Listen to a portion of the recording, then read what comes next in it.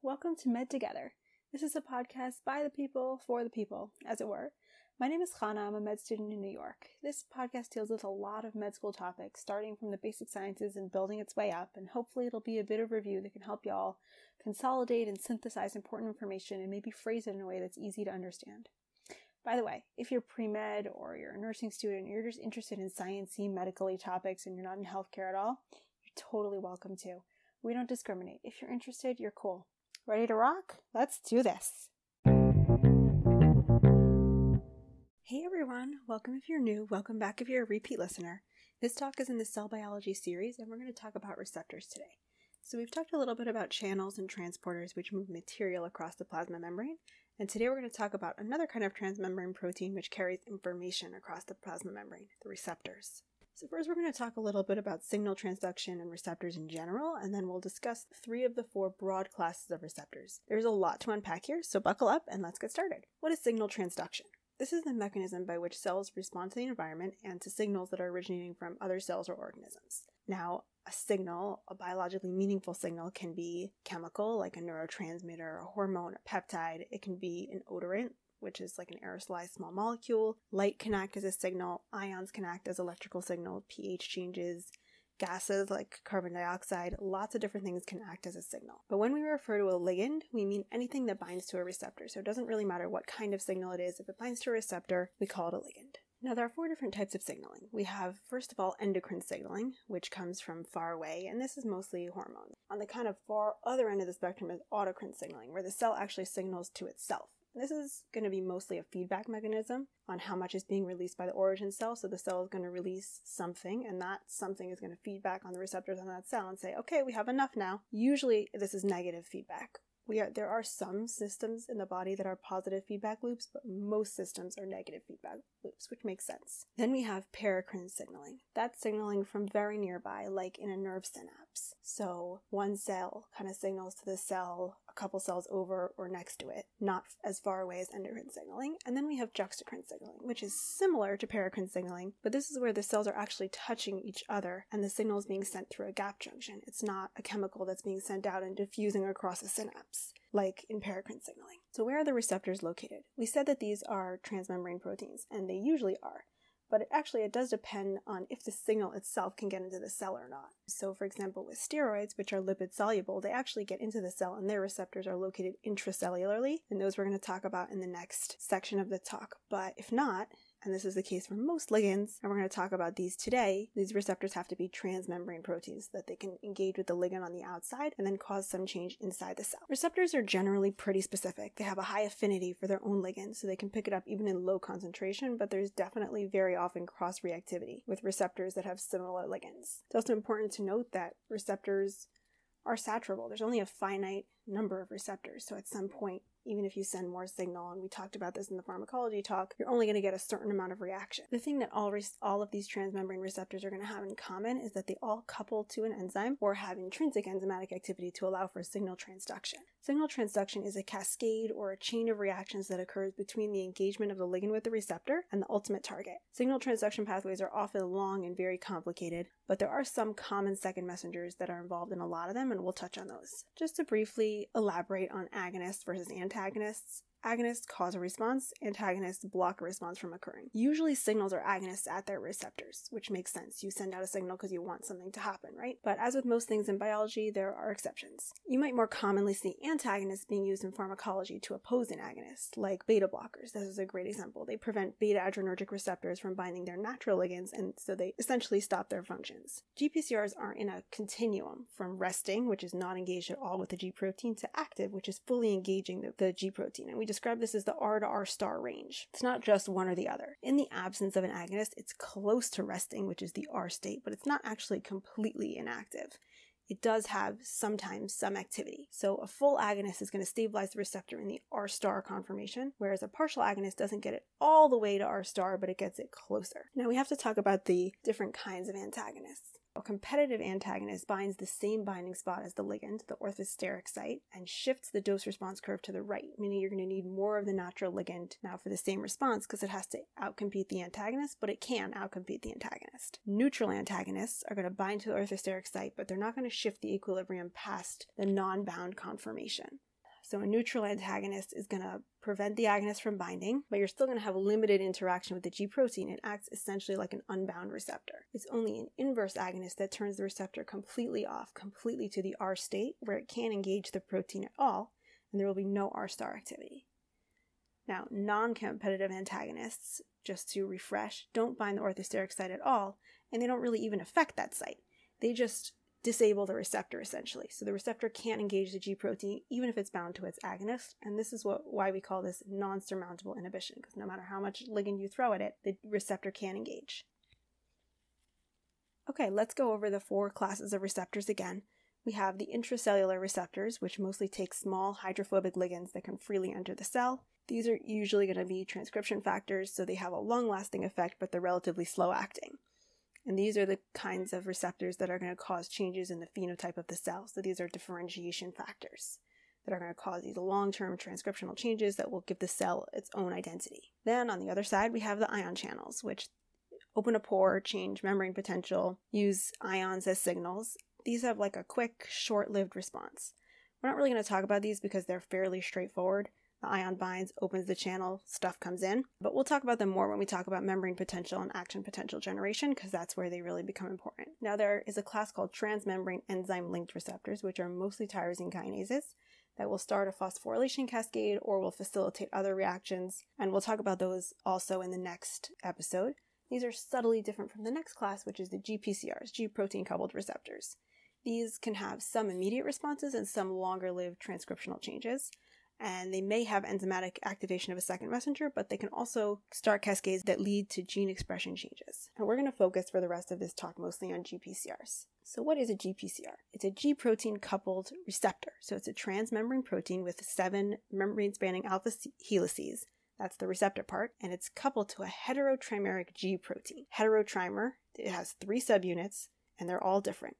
An alpha subunit and a beta gamma combined subunit. In this particular protein, the C terminus is in the cytoplasm and is going to engage with the G protein, and the N terminus is extracellular. That's what's going to engage with the ligand.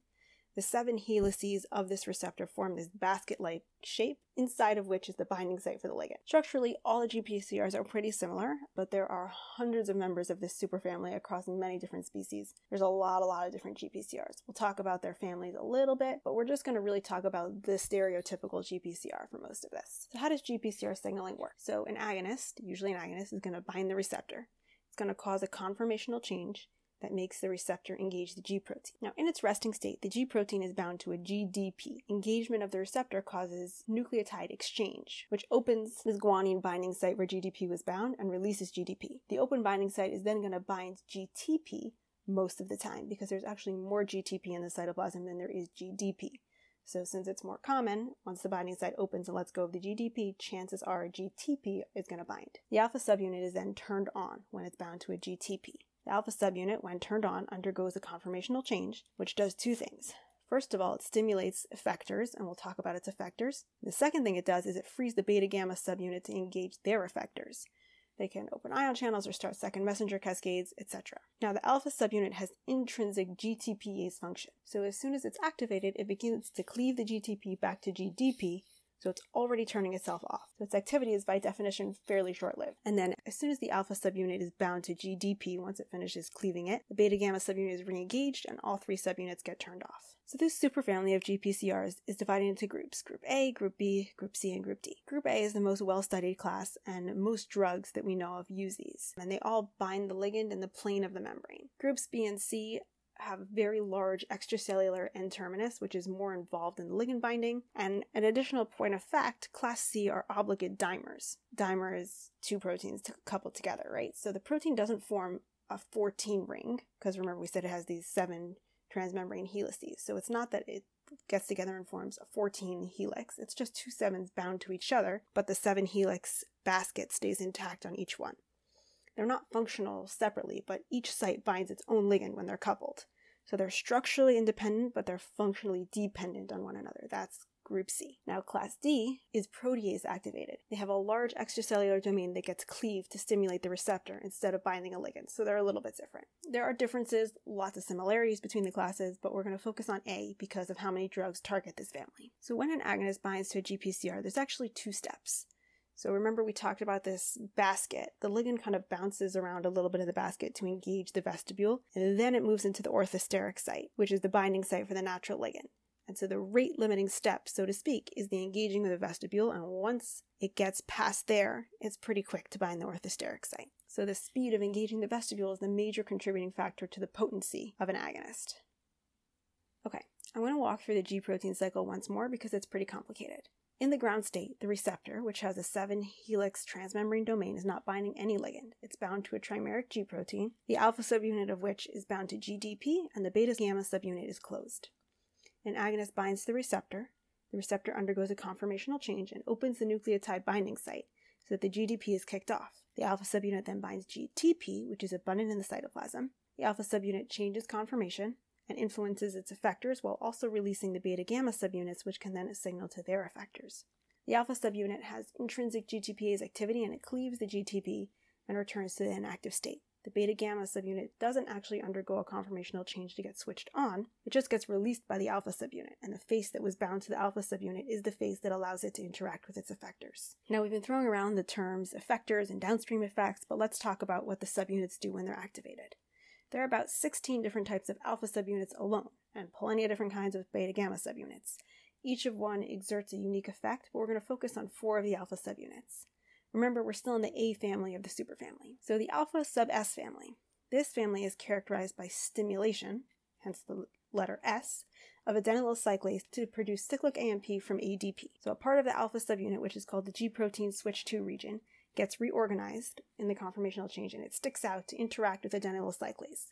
Adenylyl cyclase is made of 2 catalytic domains, and the switch II region of the G protein binds the catalytic domains tighter together so they can act more. You have an increase of cyclic AMP, and what that increase of cyclic AMP does depends on what type of cell you're in. That cyclic AMP is a very common second messenger, which kind of starts a cascade of reactions, and what that cascade is going to be varies by the type of cell. The alpha sub I family has an inhibitory function with regard to cyclic AMP. It inhibits adenylyl cyclase, and its receptors bind inhibitory hormones. It has other targets as well, but these families were named with relation to cyclic AMP, which was the first second messenger to be discovered, which can incidentally help you remember. Alpha sub S stimulates, alpha sub I inhibits. Now, the alpha sub Q family does not have to do with cyclic AMP. Instead, alpha sub Q stimulates phospholipase C. The beta-gamma subunit can also do phospholipase C. But what phospholipase C does is it cleaves PIP2, which is a phosphatidylinositol. What is a phosphatidylinositol? You probably don't really have to know this, but if you're interested, it's a phospholipid which contains an inositol head group. An inositol is a 6-membered carbon ring bound to hydroxyl groups. So this phosphatidylinositol is this inositol head group bound to a phosphate and a fatty acid tail. So cleavage by phospholipase C, which is an enzyme that cuts lipids at a phosphate group, will give you IP3, an inositol with 3 phosphate groups on it, that's kind of the head group, and diacylglycerol, which is 2 fatty acid chains connected by a glycerol molecule, effectively the tail portion of PIP2. And both of these act as signaling molecules. Diacylglycerol stimulates protein kinase C, which acts at the gene expression level, and IP3 acts on intracellular gated channels and releases calcium from intracellular stores. This will lead usually to muscle contraction, but calcium is a very important messenger in and of itself, and we will elaborate on calcium. Calcium is going to get its whole entire own talk. It's that important. Okay, the last alpha subunit we're going to talk about is alpha 1213. Alpha 1213 has exchange factor activity. When we talked about G protein coupled receptors, the G proteins that we discussed there are what we also call big G proteins. Small G proteins like RAC and Rho, and we'll discuss those at later times, function very similarly to the big G proteins, but they don't have their own intrinsic GTPase activity. So they need other proteins called JEFs, guanine exchange factors, and GAPs, GTPase activating proteins, to help regulate their activity. And that's what alpha 1213 does. Now, we kind of made a big deal about cyclic AMP, and cyclic AMP is a big deal. But what happens when you have cyclic AMP? What does it do? Cyclic AMP has its own 3 families of downstream targets. The first thing and the most transient thing that cyclic AMP does is it can open channels. Nucleotide gated channels can bind cyclic AMP and it opens them. These channels are very active in sensory functions, but they're rather nonspecific. They can gate calcium channels, they can gate sodium channels. A really diverse range of things can happen when cyclic AMP opens a channel. One thing I want to mention here, and this is why I love talking about GPCR so much, is that it's really, really useful down the line. If you can remember what the different alpha subunits do, It comes in handy so much down the line, and this is one example. If you know what's happening with cyclic AMP or that calcium is being released, it can really help you remember what's going on. So, for example, the adrenergic receptors are all G protein coupled receptors. Alpha 1 is a G sub Q, so you know it's going to have to do with muscle relaxation or contraction. Alpha 2 adrenergic receptors are alpha sub I, so you know you're going to have kind of a cessation of cyclic AMP, whatever cyclic AMP happens to be doing. The beta adrenergic receptors are all G sub S. You know there's going to be an increase in cyclic AMP, and this is what causes faster heart rate, an adrenergic kind of reaction. The second thing that cyclic AMP can do is it can act on EPAC, which stands for Exchange Protein Activated by Cyclic AMP. Very creative. This protein has similar actions to the GEF on the alpha subunit of the G protein. These proteins exchange one form of a nucleotide for another, and this particular protein is regulated by cyclic AMP. Now, the one you're going to hear about most, and probably the most long-lasting effect of cyclic AMP, is on protein kinase A. This kinase is a tetramer. It has two catalytic subunits called C subunits, and they're regulated by its two regulatory or R subunits. When cyclic AMP binds, it binds to the regulatory subunits and it releases the C subunits and activates them. What does the C subunit do? Protein kinase A is a kinase. What it does is it moves the gamma phosphate of ATP to proteins, phosphorylates them. In its inactive form, the R subunit is blocking the portion where the substrate, the protein to be phosphorylated, would bind, and this occludes the binding site by a process called pseudo-substrate inhibition, which is basically like competitive inhibition. Cyclic AMP makes the pseudo-substrate region of the R subunit retract, and the free active C subunit can then affect a range of diverse cellular events by phosphorylating an array of cytoplasmic and nuclear protein substrates, including enzymes, transcription factors. Lots of stuff can happen. So cyclic AMP is pretty important. Again, just to reiterate, it can have quick and transient responses like opening channels, or it can have longer-term changes via pKa. Now, we're not really going to go into all the things that the beta-gamma subunits do. We did mention that beta-gamma can also stimulate phospholipase C, but one more thing, and this is unique to the beta-gamma subunits of GPCRs. There are other things that can do this, but within the GPCRs, only the beta-gamma subunit can regulate PI3 kinase. PI3 kinase is important because it's responsible for growth-promoting activity. The face of the beta-gamma subunit that was bound to the alpha subunit is the area that's relevant for interacting with its effectors. So when it's released from the alpha subunit is when it can do its job. And what it can do is it can phosphorylate any phospholinositide at the 3 position and turn it into a PIP3. PIP3 can then bind protein kinase B and can cause downstream effects and growth. P10, which is something you may have heard about in relation to cancer, is a phosphatase, and it kind of acts as the counterweight to PI3 kinase. And its job is to dephosphorylate the 3 position of PIP3, turn it back into PIP2, and turn off growth. If you have a mutation in P10 and it's not working, you can get this abnormal growth, which can lead to cancer. This is one of the reasons why PI3 kinase is so important and why I just wanted to mention it here quickly. Okay, we're going to touch on regulation a little bit. So we have to recognize it's kind of important for the duration of signals to be short because, first of all, it allows for resetting of the next signals. And also, too much of a good thing is too much of a good thing. There are toxins which just mess with the timing of signals and they're toxic. So, for example, at neuromuscular junctions, acetylcholinesterase stops the signal from persisting for too long and you don't have too much contraction. If you have a problem with that, that's tetanus, where you just have these constant contractions and you can't stop because the signal doesn't get degraded properly. Another example is that there are a number of psychoactive drugs, SSRIs, that make signals last longer in the synapse just by blocking reuptake. Some things that are not legal drugs, like cocaine. How does cocaine work, by the way, in case you were wondering? Cocaine stops dopamine from being reuptaken, so it makes the signal of dopamine persist longer. That's why you get this feeling of constant reward, which is awesome and addictive, and that's why cocaine is addictive. So aside from degrading the signal, not having any more signal, there also is a built-in mechanism that stops GPCRs from constantly transducing. The beta-gamma subunit automatically, as part of being turned on, recruits GRK, G receptor kinases,